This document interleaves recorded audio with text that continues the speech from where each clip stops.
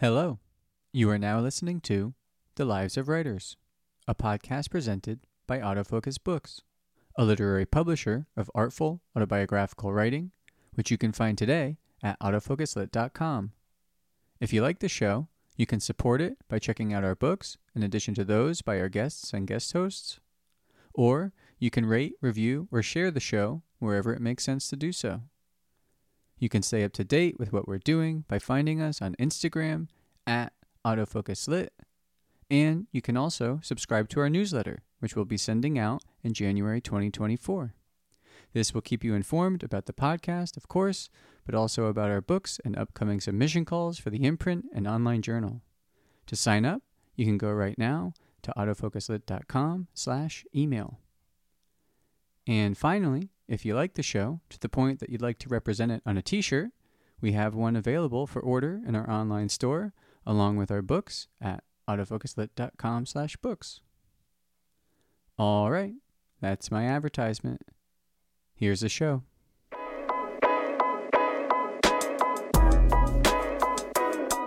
Once again, welcome back.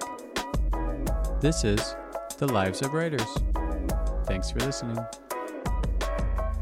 I am the publisher of Autofocus Books and producer of this podcast, Michael Wheaton. Today's episode of The Lives of Writers is hosted by Jeff Alessandrelli. Jeff Alessandrelli is the author of several books, including the poetry collection Fur Not Light. He is also the director and co-editor of the Small Presses, Phonograph Editions, and Bunny Press.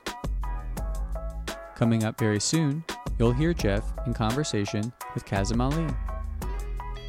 Kazim Ali is a poet, novelist, and essayist. His most recent book is Sukun, New and Selected Poems, which draws from his 6 previous full-length collections and includes 35 new poems. He's also published novels, translations, anthologies, and a memoir. He was a founding editor of Nightboat Books. All right, let's get to it. This is Jeff Alessandrelli's conversation with Kazim Ali.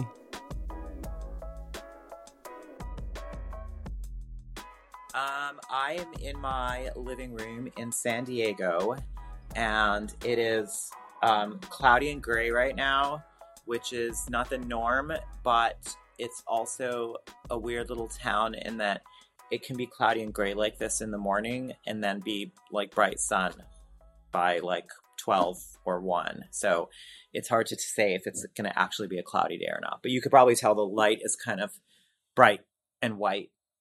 You know, it's not like sunny light. Where are you located? I'm located in Portland, Oregon. Oh, okay. All right. And you two are a publisher, right? You run Phonograph? I run, a small nonprofit press called Phonograph Editions, yeah.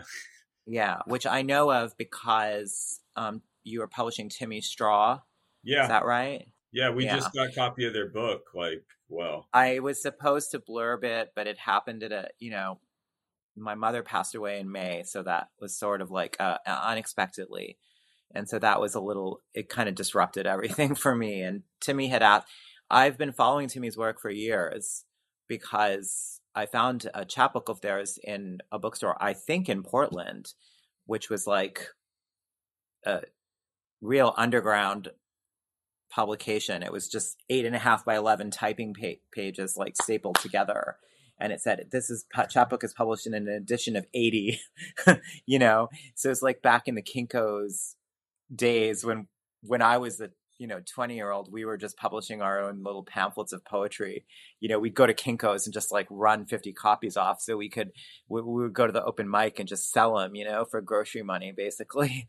So there are countless little small press, we would now call them small press editions, but I must have done like 8 or 10 little chapbooks like that when I lived in Albany, New York. They probably don't even exist anymore, but we would do exactly that. We'd run whatever money we had, however much money we had to run, like 20 copies of like a 4-page pamphlet that we would just fold over, and then we'd sell it for like $1 at the reading, and we'd have money for, whatever we wanted it for, like a little pocket change, I guess.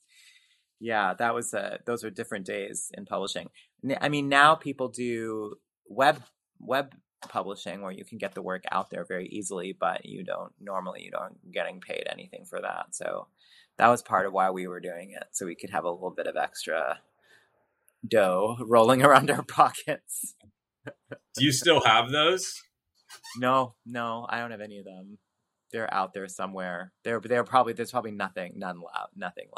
It's probably just got tossed out or thrown away, or I might have one or two lying around, somewhere. And I guess as you get older, I mean, a selected poems is a kind of milestone achievement. Do you start thinking about like an archive? You start thinking about kind of how the past dovetails with, I guess, the present and frankly, the future when you might not kind of be here? Yeah, it was a weird moment to look back at a body of work over the course of almost 25 years. Even though my first book was published not until 2005, I've been writing and collecting work quite seriously for a little bit longer than that. So I could say that this is representative of about 25 years of work, almost 25 years of work.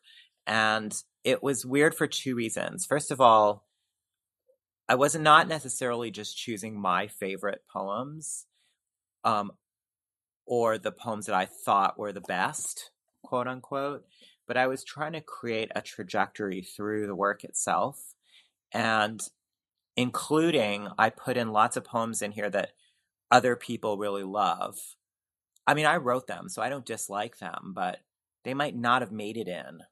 But I felt like, oh, these are these are poems that I've had a lot of response for over the years, or poems that people know really well. Not, I mean, who knows a poem really well, but it's true that some of the poems that go up in these canonizing kind of archives, like say the Poetry Foundation website collects 10 of my poems, a lot of times those will be the 10 poems that people who are looking to teach poetry or use my work in their classes will use them because they're accessible and at the fingertips. Or I have a poem that's in the Poetry Out Loud archive.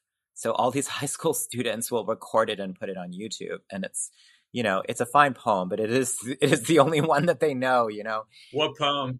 That poem is called Rain. Okay. And then a poem of mine that a lot of people teach because it happens to be on the Poetry Foundation website is a long poem from my book Bright Felon called Home. And it's actually the last poem in that book, and it's the culminating poem of that book.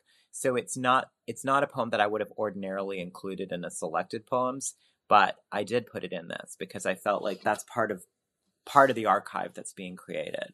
And I also discovered as I was making this sort of trajectory through the poems, I realized what types of recurring obsessions that I myself have and what kinds of even recurring images.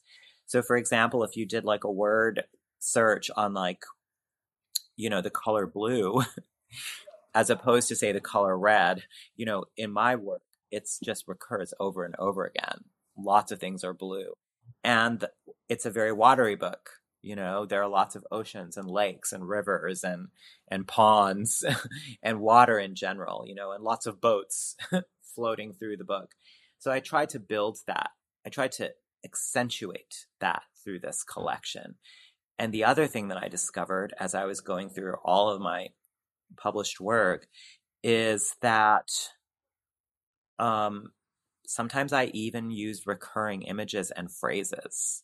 Sometimes even a line would reappear almost exactly the way it was, like 13 years earlier, And so I really actually kept all of those in on purpose. I thought like, oh, this poem answers back that other one. And what was really funny is that without planning it, some accidental resonances happened. So for example, on page 47, there's a poem called Garland. And then on page 147, 100 pages later, there's a poem called Theft, which features the garland from the earlier poem Garland, So I thought it just, things like that, resonances that kind of came together that let me know that, Or on page 56, there's a poem that's answered by another poem that appears on page 104. So it was these kinds of echoes that sort of let me know that there was a cadence or a sense of musical completion to some of these gestures of the mind in language that I was making. And I really appreciated that.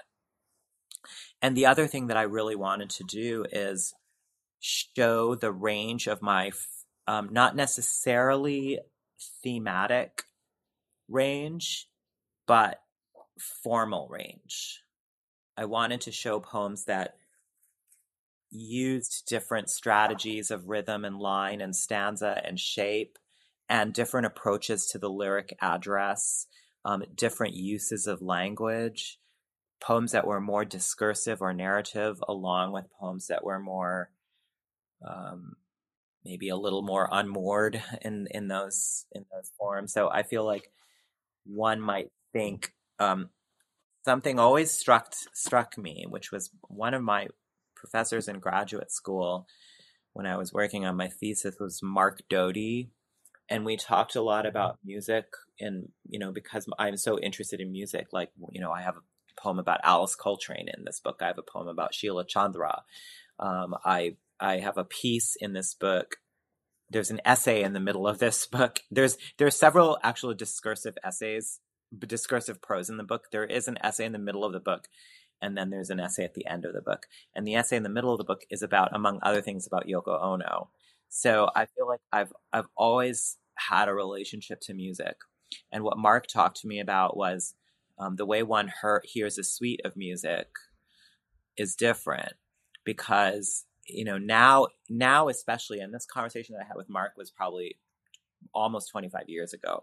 So of course now it's quite different. And a lot of the way that we listen to music is not curated by the artist, but we curate it. We choose our own playlists, for example, or we leave something up to chance where we might choose a channel of a certain artist and then say shuffle, and we just hear. And in a way, there's a randomness to that that's quite beautiful, because then you can hear a range of a band's sonic interests as well as their thematic interests, as well as their songwriting interests. And that's very interesting to me. But what Mark had told me at the time, we talked about the concept of the LP, which you must be interested in also, because you are constrained by length, how much you can fit on a side. And then you have the form of the sides. That's also interesting. You have side A and side B, and then you have like however many tracks. Say 5 was probably the typical for a pop album. And you would have like, okay, what's the first? Because you're listening to it in order generally at home, right? You're putting it on and listening it to the way the band has curated it. And so we talked about that as it relates to a poetry book and sections of a poetry book, and how one might think you don't put all the ballads next to each other on side A. Mm-hmm. There's a way you structure it. So he talked to me about that, about my thesis, and it really stuck with me in terms of how to order poems in a book. As a reader, some readers may flip through the book. That's totally fine. Some readers may look at the table of contents and see what the title is and then go to that poem. When I was a younger person in high school, when I first started reading poetry, what I like to do is go to the notes section at the end of the book and read the notes and see what note seems very interesting and then go to that poem. So there's all different ways that, and I am a believer in notes, in a good notes section. I think just reading a poet's notes section alone can teach you so much about that poet in such an interesting way. For example, Banu Kapil's book, Schizophrene, which Nightboat Books published, the notes and acknowledgments section at the end of the book is like a separate piece that is like part of the book, Or Lucy Brock Broido, her book Master Letters has 4 pages of notes at the end of it for a book of 50 pages long, and just reading the notes section is so incredibly fascinating. So in my book, also the notes section is I wanted to write the kind of notes section that I myself liked to read. So yeah, those are some scattered thoughts about how I put this book together. No, yeah. There's a lot more to say, but you should ask me what you want to know. No, that's, I mean, I guess I have various kind of tendrils of follow-up questions, but you did previously, and I mean, you mentioned Blue, you had a selected poems that was put out by HarperCollins India. Yes, yeah. And Yeah, All One's Blue. Yeah. when did that come out? Well, that first of all, that title "All One's Blue" is a phrase from an Aka Shahid Ali poem called "Barcelona Airport" that I love. That book came out at the very end of 2015, at beginning, almost the beginning of 16, maybe. So I actually don't know what the year on the book is. I forget. It's either one of those. But that was because none of my books had ever been published in India up until that point. And at that time, I was traveling a lot in India. I was going for readings. I'd been like every couple of years, pretty much. I was going to India for a month or more. So we wanted there to be a book for people to buy when I went there. So that's it's a new and selected, but it's a small book. It's about 100 plus pages like that. And it has a section in there of early poems, quote unquote, early poems that have never been published anywhere else. So for interested readers who can find the bootleg copy of it in the States, it was not supposed to be sold in the States, but copies are floating around, of course. But it does have about 30 pages of earlier poetry and translations that don't appear in any of my other books. So it has its own little place as a sort of like as a side project within my body of work. But this new and selected was not meant to be that. You know, there's one approach to the selected poems, which is like just a little small cut. And I love those too. I love selected poems that are like that are really small cuts. You know, Jean Valentine's new and selected called Home Deep Blue probably had about 10 pages from each of her books in it. And then maybe 10 or 15 pages of new poetry. And it's a very lean little book of about 60 pages or 70 pages long. But this new and selected was meant to be the other kind. You know, it really was meant to be a little bit of a retrospective, but for me, not solely a retrospective, but also a reevaluation, because like some other poets have done, it's not typical, but Galway Cannell did it. So I said, if it's good enough for him, it's good enough for me. I did revise these poems. Oh, you did? Yeah, not heavily. I mean, not like, you know, I didn't rewrite them. In one case, I did. There's one poem in there that is heavily revised. It could be said to be a different version of the earlier poem, actually. But most of the rest of them, I shouldn't say most of the rest of them. Many of the rest of them have had little revisions put in. Yeah. And they're better and stronger. Well, because that's like Marianne Moore famously revised her poems towards the end of her life, and folks, say the earlier. And what I find interesting about her is that the one poem that she revised, the one about poetry, her revision, it makes it much stronger. But it's not the norm when people reprint it. They normally reprint the whole thing. It's like they don't actually trust her as an artist, that she knew better about her own work. So going into this project, did you just start looking at some of these and say, I could make this better and I'm going to? Or did you, I guess I'm just thinking about like honoring the first version of yourself who wrote them, or like being like, this is going to be a culmination, at least at this point in my life, and I want to make it what I want to make it now in 2023. Yeah, it's neither of those things. I mean, the written poem on the page was always just a snapshot of a moment in time. And oftentimes when I read them at readings, I would read them differently. If you ever had a book of mine in my hands and you were hearing me read the poem out loud, you might hear small little differences, little grammatical shifts or changes, you know, nothing major or significant, but very occasionally, yes, I would leave out a line or I would end earlier or later.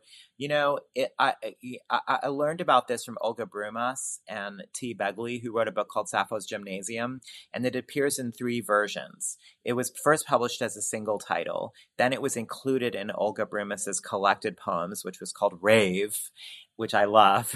And then Nightboat Books reprinted Sappho's Gymnasium. But each version of Sappho's Gymnasium is a little different. And when I was comparing the new version against the older 2 versions, that's when I first realized that the first two versions were also not identical to each other. There were small little shifts and changes. Sometimes a line would be transposed. Sometimes a poem would be in one section versus another section. And I did ask Olga about it, and she said, it's an oral document. It just grows and changes. And we really wanted the written to represent that. We wanted there to be differences. And so for me, the fact that there might be a slight tweak or a shift in a line or a change from a printed version into the version that you hear me read out loud to the version that's in Sakun, it's just part of how a poem breathes. I'm not overly concerned by it. When we have Dickinson's alternate wordings, quote unquote, and people argue about which one she intended and which one was the final one, that's not the point at all. The point is that the poem itself sort of has a little bit of a quiver in it, and it can shift and it can change. And her alternate wordings, I mean, I have but the power to kill without the power to die, versus I have but the art to kill without the art to die, they're really different from each other. It's not as if one's better than the other. They shift each other. Or the ceaseless rosemary, the attar, as I've pressed the attar from the rose, something. So and now the lady lies in ceaseless rosemary. That's one version. The woman is dead. She's lying in the casket.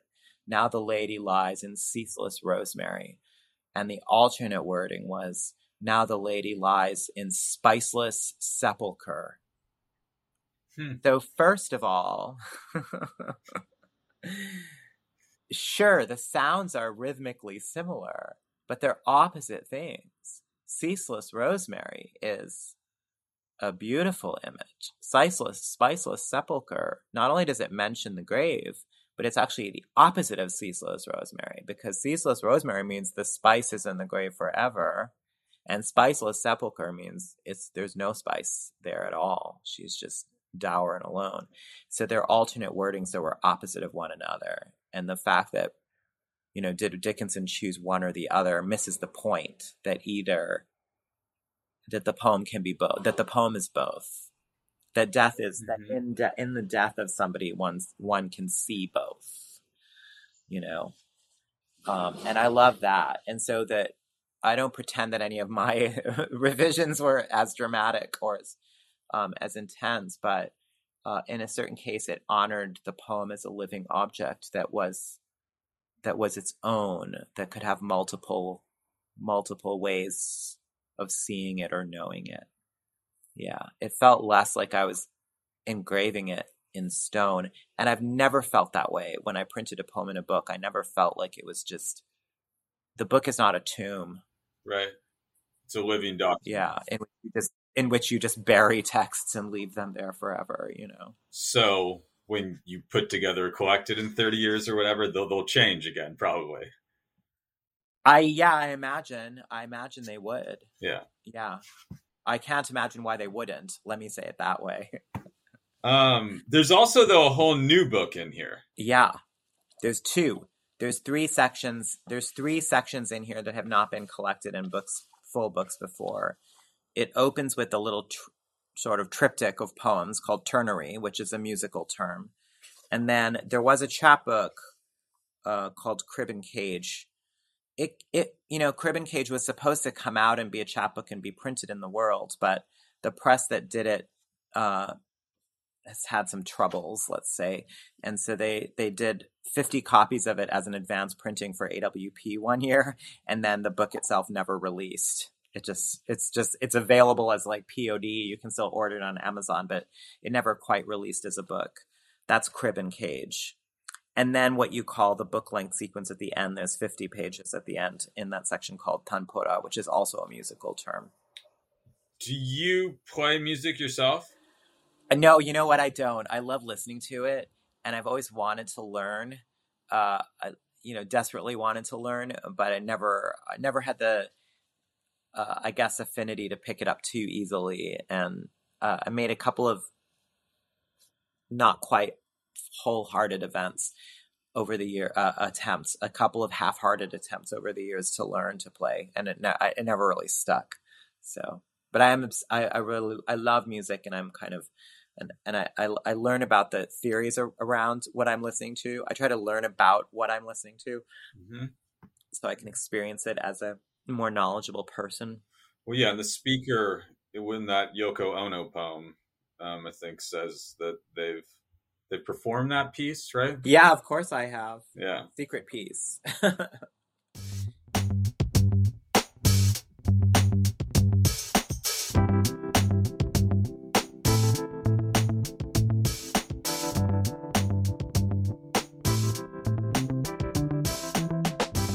Now, I guess one of the things that, at one point, the speaker of one of these poems, talks about how their sense of alienation opened the door to poetry. Yeah. And I'm curious if that, did you start out as a writer or a reader? I think it was both for me almost simultaneously. Even as an extremely young child, like first learning language, I wanted to write books. And so I did one thing where my sister had this book about the 9 planets, and it was just like one page on each planet. And I took it and I rewrote it, and I did the drawings myself.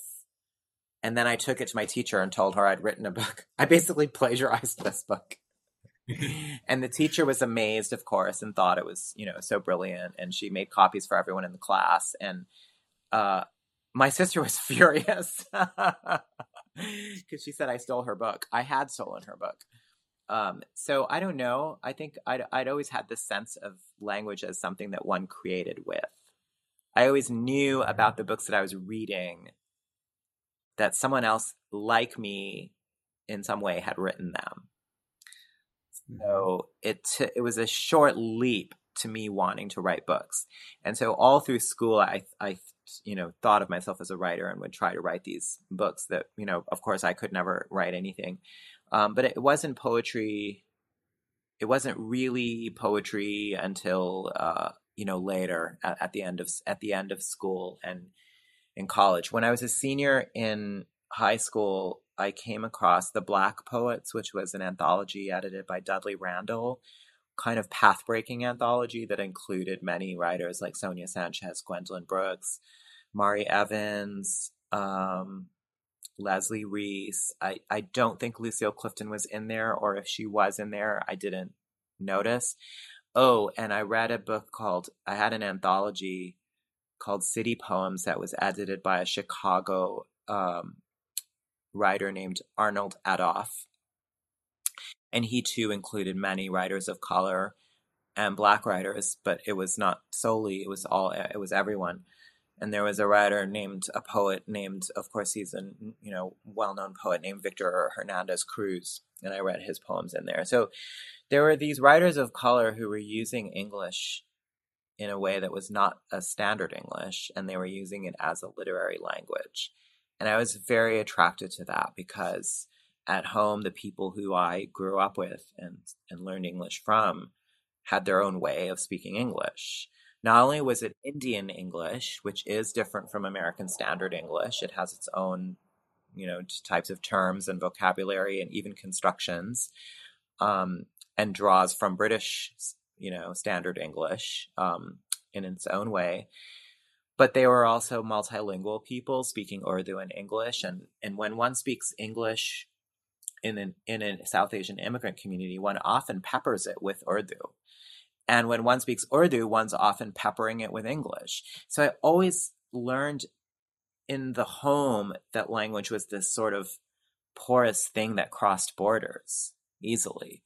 And then when I came across, but in poetry, I only ever saw the examples of a standard English. The closest I ever came when I was younger reading poetry to reading a non-standard English was reading, Ginsberg's Howl, where the rhythms of the lines are, break grammar in that it's not like a standard grammatical line.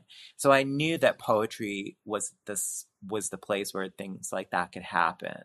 But it took me really reading Mari Evans and Sonia Sanchez, I would say, more than anybody, that I realized, and Victor Hernandez Cruz, that I realized that that type of non-standard English, quote unquote, that language of English that came from one's own community could be a literary language as well. That it was equal to Tintern Abbey, say, Yeah. And now, how many siblings do you have? I have an older and a younger sisters, both. And what do they do? Are they writers? Are they artists? Are they involved in the arts? We are all artists and we are all educators. My younger sister was an art. She's an artist and a photographer, although she has not been active in the world of visual art. But that's how she trained, and she became a elementary art teacher, and junior high. And then my older sister is also a writer and a professor. She's a professor of diet and nutrition. She was a clinical dietitian for many years, and then she moved into the teaching side of things. And she got involved in teaching food and culture for a dietetics program, and it has actually co-authored a book on food and culture of East Asia and South Asia. And that's like a textbook. So she's writing in that area. And she writes as well. So maybe you'll see something from her someday. And did your folks, I assume, encourage the family's like writing, or? I don't know. I mean, I guess so. We were not really, not overly. I mean, they didn't stand in the way of anything, but when I was younger, when I was in high school, I decided I was going to be a YA writer, and my dad paid for me to take this sort of correspondence course where I was sending away my stories and getting feedback. So they were supportive in those ways, but I don't think they quite understood my life, my desire to be to not do anything else with my life except write and try to make, it was always a question of like, but can you make a living doing that? How will you pay the bills? And none of those things were overly concerning to me, which I think was probably disturbing to them. It was probably disturbing to them as sort of more or less middle class migrant family where they had sacrificed a lot and lived through a lot in order to like get to where they were, and then to have a kid who was sort of saying he was going to turn his back on all of that and make his own way. And I did for many years. I lived very poorly for many years because, well, actually it wasn't because I was an artist. It was because I was working as an organizer in the student movement. So I was making probably my first job out of college, I was making $13,000 a year. And that was in 1993 or something like that. So even though it was a long time ago, I have to tell you, it was still not very much money. Yes. Yeah. Where were you based then? Albany, New York. Yeah, I was organizing for a statewide student organization that organized public university students in the SUNY system. So I was traveling around the state and talking to different student organizations and working on. And the second year I was there, I became a registered lobbyist, and I was not traveling around the state as much anymore. I was based in Albany and working in the New York State legislature. Were you writing seriously at this time? I was. And I didn't have an inkling that I was going to do anything with it, but I was writing poetry. Yeah. A lot of those poems are what's in the Indian selected poems, actually, that will not be published in America, have not been and will not be. Well, I mean, this is a selected poems, but obviously, looking at the beginning, also by Kazim, there's cross-genre work you published. There's nonfiction, some of which is in this book.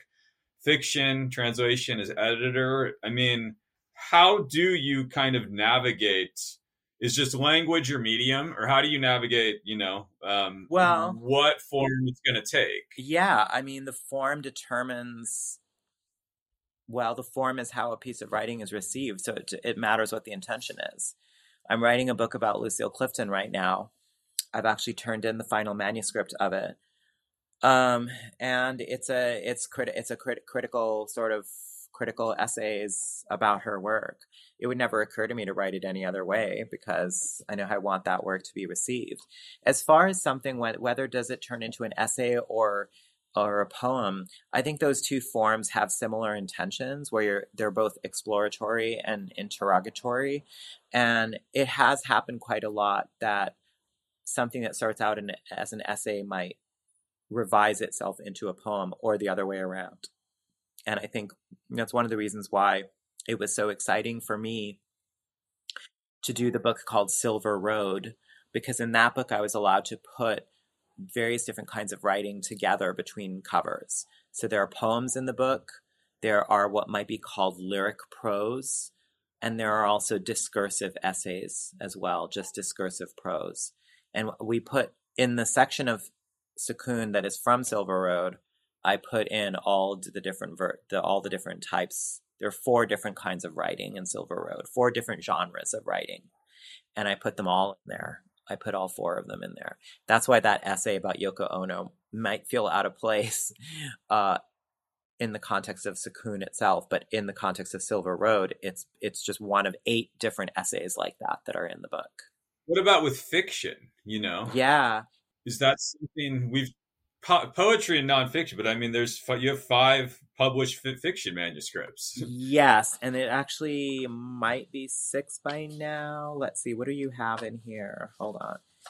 Fiction. Citadel of West. Oh, yes. I used to call Wind Instrument, which appears under cross genre. I used to call it fiction. Because it is. I mean, it more or less is, but we moved it to cross genre because it's like in little fragmented lines, so it's sort of halfway between poetry and fiction.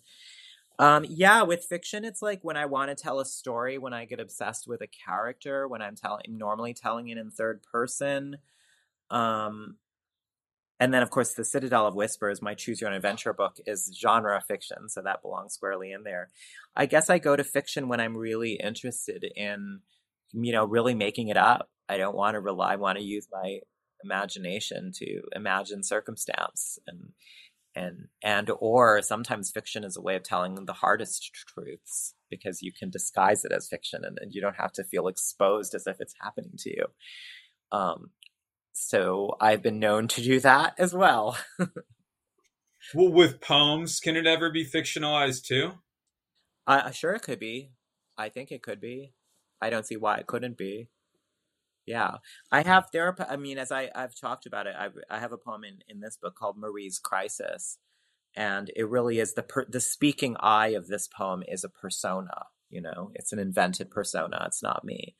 And when I read this poem in readings, I will often say that, to clarify, versus say the poems about Icarus that appear in the section called Skyward. It's Icarus of the myth who's speaking, yet I'm speaking through him. I'd say they're conceptually autobiographical, because even though he's talking about, flying too close to the sun and falling into the ocean and all of the different things that happen to him, I'm using that myth to tell the story of, my father and I, basically. So there are ways that happens as well. I guess I have not been overly concerned by genre distinctions. I think the main people who are concerned with genre distinctions are publishers, writers who want to be commercially successful and sell tens of thousands of copies of something, publishers who need to know how to market something, and maybe critics or readers who want to know how to interpret or read something. But as a writer who's primarily concerned with making good art and not necessarily concerned with selling 10,000 or 20,000 copies of something, or being in the New Yorker, or whatever the marker of success is these days, to a writer like me, genre is not that important. It's important insofar as you as a creator and what it enables you to do. It's not important whether or not something is, it's not important for me to know. When people start talking about prose poetry versus a lyric essay, it's like my eyes just start glazing over, because it doesn't really matter, does it? No. And did you come to that realization naturally, or when you were 26, that all you want to do was publish in the New Yorker and be like a straight up? Oh no, everyone I don't know. wants Did it that. just evolve? I think everyone wants that in the beginning.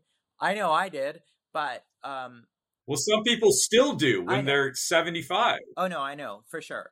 There's a difference. If the New Yorker came calling tomorrow, I would say, hey, yeah, sure, of course, 100%. The only difference is I'm not willing to change in any way. for that to happen. I feel like pretty strongly about what I'm doing in poetry and language, and I do wish, yes, of course, I wish the rest of the world would come around. You know, I would love that. It would be great, but it's okay if it's not. If it doesn't happen now, it's totally fine. I'm happy doing the work that I'm doing for the people who appreciate it. That's good enough for me. Yeah, and I mean, you've had quite a few things come out of it. It's not, yeah. Yeah, Um, I'm not like, yeah, I'm not worried about anything. I'm just doing my thing. And I do remember the writers who I loved, the writers who are the dearest to me, you know, Jean Valentine, Anais Nin, really even Virginia Woolf. I mean, when I read her for the first time, certainly. They're all writers who had to wait for a while. You know, they did what they did. Even Lucille Clifton, frankly. They did what they did, and you know, they had to wait for a while before folks kind of figured it out or got got on the vibe that they were on. So I appreciate that. You know, Nin waited until she was in her late 60s before she really experienced wide acceptance from the literary establishment. So there are many of us who do our work, and it's part of why I founded Nightboat Books, you know, and maybe this is why you founded Phonograph. You know, it's a lot of work and it's a lot of resources that you have to put into it, and you kind of give up some of your own time as a creative artist in order to do it. But you do it because you believe in work that maybe is not getting out there the way you think it needs to get out there, and so you want to make it available for the people who can find it. And so you know, that's what we have to do. We can't leave it to the corporate establishment to be the culture makers and the taste makers and literally tell us what to read and who to read and who's important and what art is important. It's something that's already happened in music, mostly, you know, to a huge degree. And I think now producers of really interesting music are taking a page from literary fiction writers and from poets who we've always had to do this kind of, we learned it originally from them, actually, the independent musicians who would just go around and play their shows, and they'd have like a box full of CDs that they would just produce and sell, you know. That's how we learned in Albany, when I told you about that we were producing all those little pamphlets and stuff like that.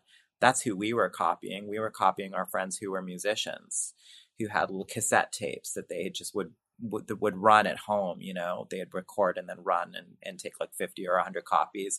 They'd print up their own little covers for them, you know. And so we were copying them. And so I think now every type of art that is the most interesting is mostly happening in the underground, off the radar. So that's where I will always look as a reader and as a listener. I'm always going to want to listen to that art and look at that art and read that art. But you came to that just simply by the way your life has unfolded, essentially. How else would I? It's not like you made it. What do you mean? Well, I mean, some people make a conscious decision when they're young to kind of espouse certain ideals and then stick with them throughout. You're straight edge or something, or you like, I don't know. Yeah. No, I don't think so. I think I'm not sure. I know I've just taken the chances that I've gotten, and I've tried to make my own luck as much as I've been able to. And I've tried to make space for others and try to enable others. So it's you know, life is long and rocky, and we take left turns and right turns and U-turns, and sometimes we fall off the road, and there's all of that. But throughout it all, I feel lucky as an artist who have been able to keep going and to continue publishing. And it's always the case that, for me, it's always the case that when one project completes, it's always a forward look too. And that's why this opportunity of doing the New and Selected is so great, because it's this retrospective, like I told you, in a really significant, huge, broad scale. So it provides a chance to look forward with the same kind of expansiveness. I don't know what's next for me in poetry at all, you know? It's all blank open space at the moment. But the primacy of writing is always kind of there for you. Or are there times when you don't write a poem or write an essay for 9 months? Does it just depend on where you are in your life, or you are kind of working, even if you're not writing actively? I think I'm always working, and I think that writing in different genres also allows that, because if one is not writing a poem, one might be writing an essay, or one might be translating, which I also do. So there's always something to turn my attention to or mind to on the creative side of things. Sometimes it's slower than others. It was slow during the pandemic. I wasn't writing as much. I probably wrote like 13 or 14 poems like in a year, which might sound like it's a lot, but to me it sounds like I was stuck, you know. And most of those poems, I should say, were written in the space of about a few months of that year, and then the rest, you know, I've had moments like that, but there's always something else to write or think about or read, I think. And sometimes when I'm asked to give talks or lectures, then I'll be working on that and writing the lecture. Even when you're writing a lecture, even if it's not going to be published as an essay, it's you still writing it, you know, still writing something down. It doesn't always work. Even a lecture doesn't always work as an essay, although I think they are interesting to read.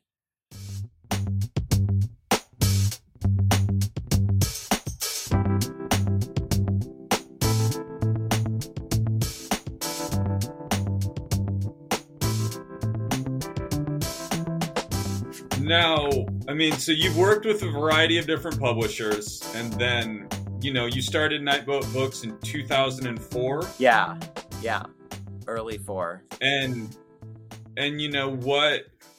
I mean, now, you know, it's almost 20 years later. I don't know, you can tell me how actively involved you are now, but it's definitely kind of turned into one of the premier nonprofit cool presses that does interesting work kind of in the country. Now, what was how did that unfold? And then how did it take away from your writing? Was it something that you wanted to do? I mean, did you feel conflicted at times, or how did that work? Yeah, I'm very passionate about Nightboat. I ran it almost myself, but not quite. But I did the bulk of the work on it for only the first several years, probably the first 3 years. But Stephen Motika, who's the director of the press now, he came on board a couple of years in as the fiction and prose editor. And then it just kind of became clear, like I was in a tenure track job. My co-founder had pulled back from the press. And, you know, I think once we all realized how much work it was going to be, it was not just going to be a lark, you know. It just kind of became clear that Stephen was better at a lot of the tasks that we really needed someone to be really good at to run the press. And I just traded places with him, where he became the director of the press and the publisher, and I was an editor with the press. And so I did that for many more years after that. So he became publisher in 2007. So I ran it. We started actually in late 2003. So I ran it myself for 3-4 years, and then we turned it up. We switched roles basically, and then he ran it from that point on. So what you see now is the press the way he's grown it, even though I've stayed on as an editor this whole time and remained on the board and president of the board this whole time of the organization.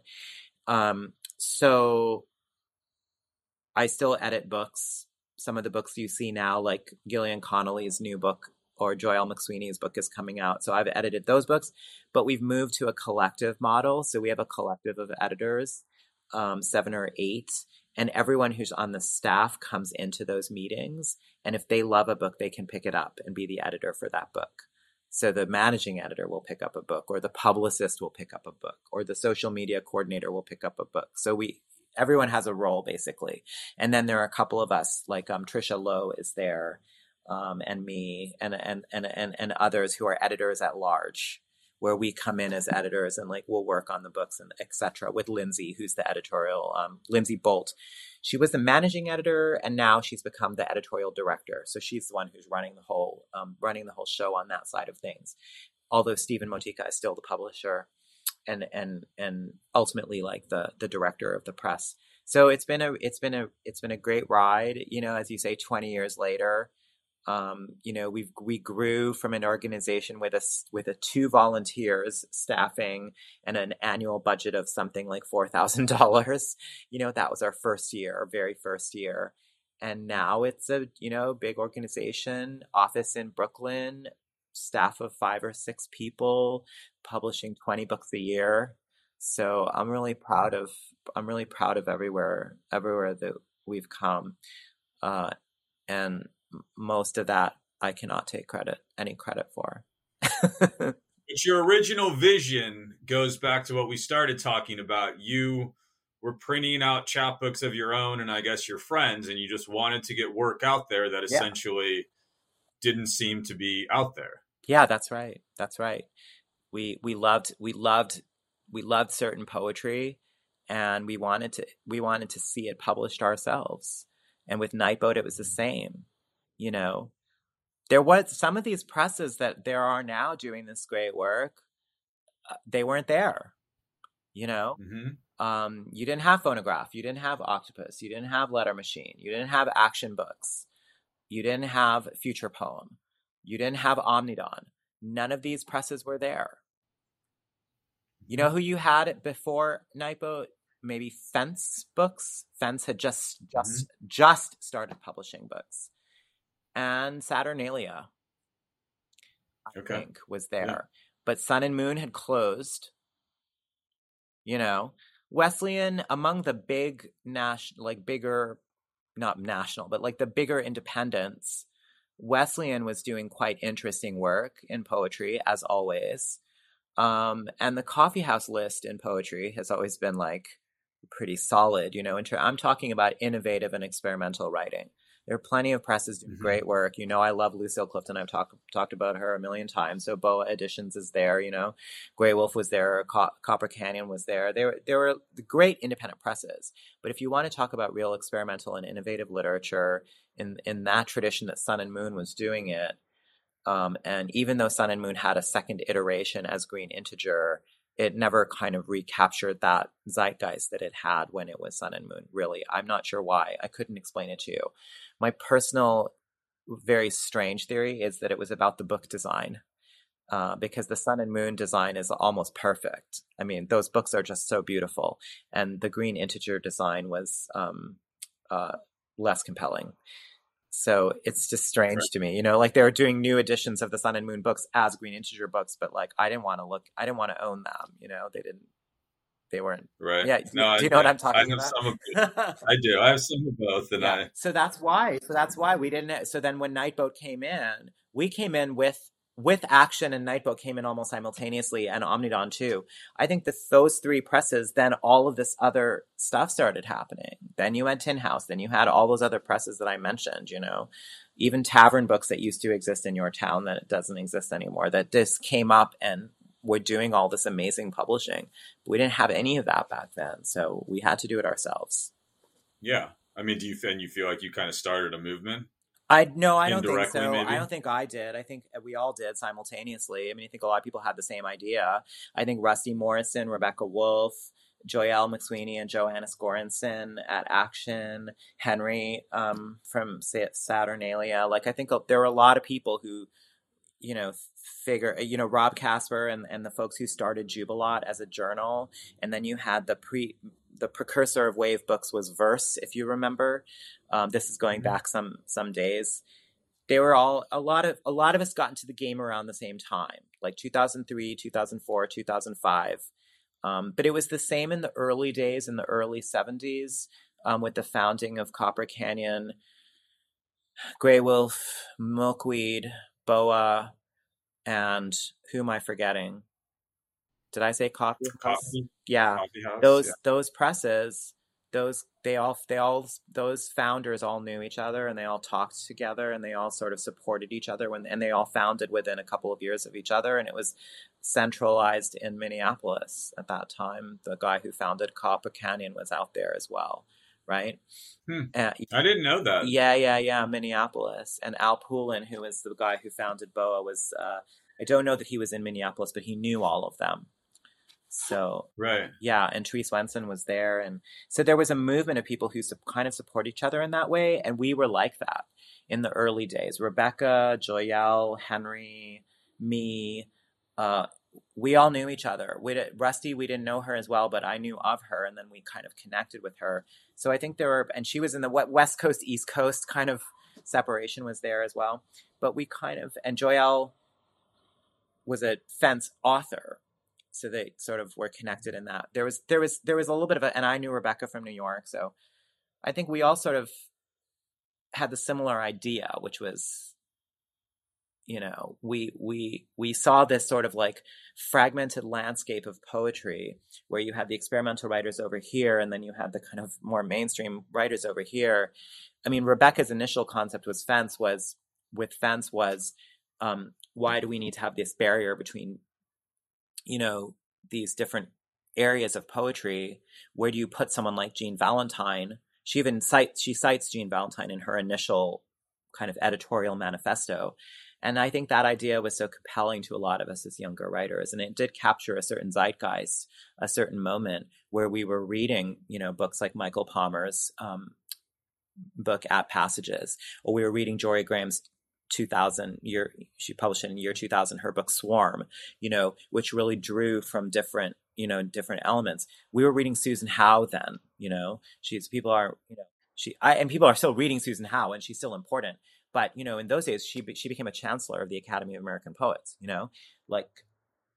so there was a way that experimental poetry was really being centralized and taken very, very seriously.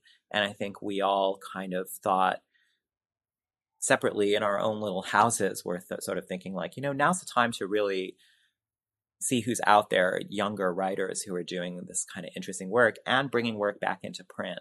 So at Nightboat, we were reprinting Myung-Mi Kim, and we were reprinting Fanny Howe, and we were reprinting Michael Burkhardt, and, a lot of writers who had gone out of print, who were not being read anymore, we were trying to revive. And Fence was doing the same thing. Yeah. It was an exciting time. It is an exciting time. 20 years seems like not that long and a long time at the same time. Yeah. I know. Well, just to kind of end a little bit with the book, I mean, your book is dedicated to Jean Valentine. It is. Yeah. After Late Music Arrest. So I assume she was a very important figure, still a very important figure to you as a writer? Yeah, 100%. She is and was. Her work is just the music of it, the heart of it, the immediacy, the way she captures a moment. She is my Dickinson and my Salon and my, anyone you could think of. Yeah. Mm-hmm. She's really like, if it was a desert island situation, and I had to choose, I would take her work with me on there.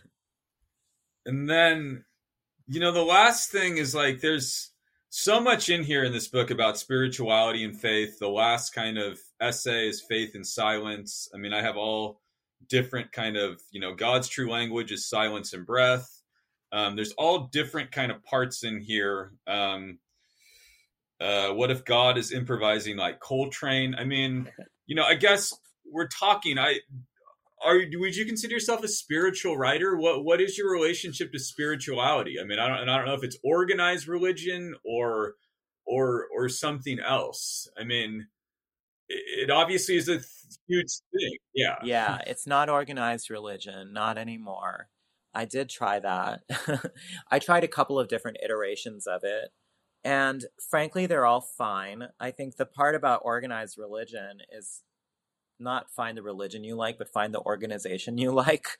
I mean, to find like-minded people that you can do things in community with, feels like as a way of being alive, is good enough for me, So I don't really need to belong to a church because, I might go to a yoga class that I really like, or I go running on Saturday morning with the gay running club here. It's called Front Runners. That's as much for me as anything else. As for the spirit, I live with it every day. I don't find a dichotomy between the physical existence of the body and the breath that moves through it. I suppose I no longer need a set of beliefs to guide me. I used to. And I do love that. I would go to the Upanishads probably more than I would go to any other sacred text if we're talking about that desert island again, and I can only take one with me, I would probably take the Upanishads. So I can. Why? Well, that's where the wisdom that holds the wisdom that I believe about the nature of spirit and the nature of existence, and that answers all the main questions is, where did I come from? What am I doing here? Why am I here? And what happens next? Where am I going? Those are the three essential questions that any religion might answer one of them more than the others, or be obsessed more with one than the other, but they're mostly trying to answer those three questions. And so I think if you can find a text that helps you not only to answer those questions, but I think maybe even more importantly, can continue to ask them and can continue to think about them, I think that's the most important thing. You said something in an interview, which I don't remember where I saw it, but I saw it recently because I was reading your things and about you as I was knowing that we were going to talk today. And you said something about not having too firm an idea about what you think about poetry or what you like about poetry. Is this ringing a bell for you? I mean, it sounds like something that Duchamp said, where he said, "I'm suspicious of my own taste," and I might have just been riffing that.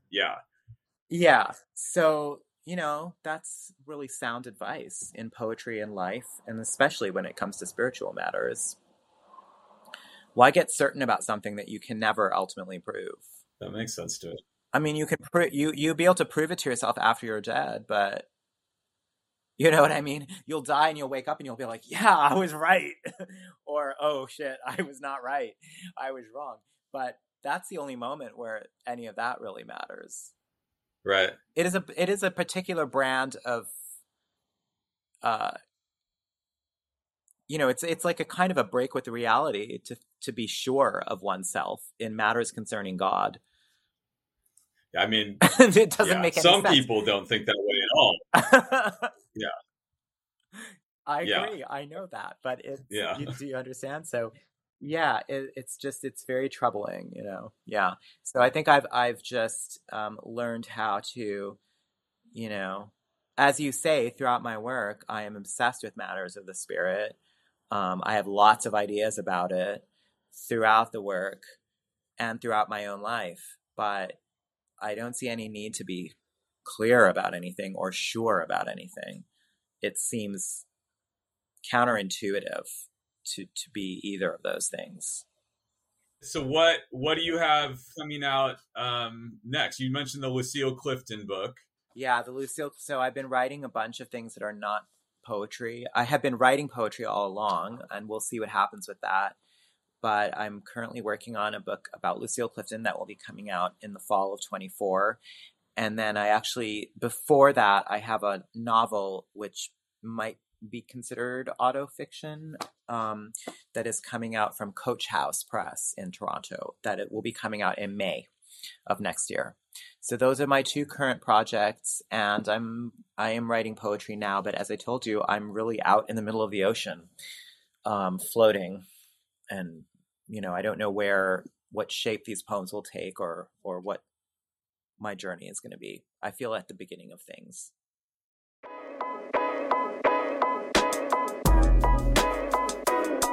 All right, that was Jeff Alessandrelli's conversation with Kazim Ali. You can check out Kazim's Sukun, New and Selected Poems, wherever you buy books. And in addition to Jeff's work, you can check out Phonograph Editions at phonographeditions.com and Bunny Press at bunnypress.org. And you can check out our books too over at autofocuslit.com/books.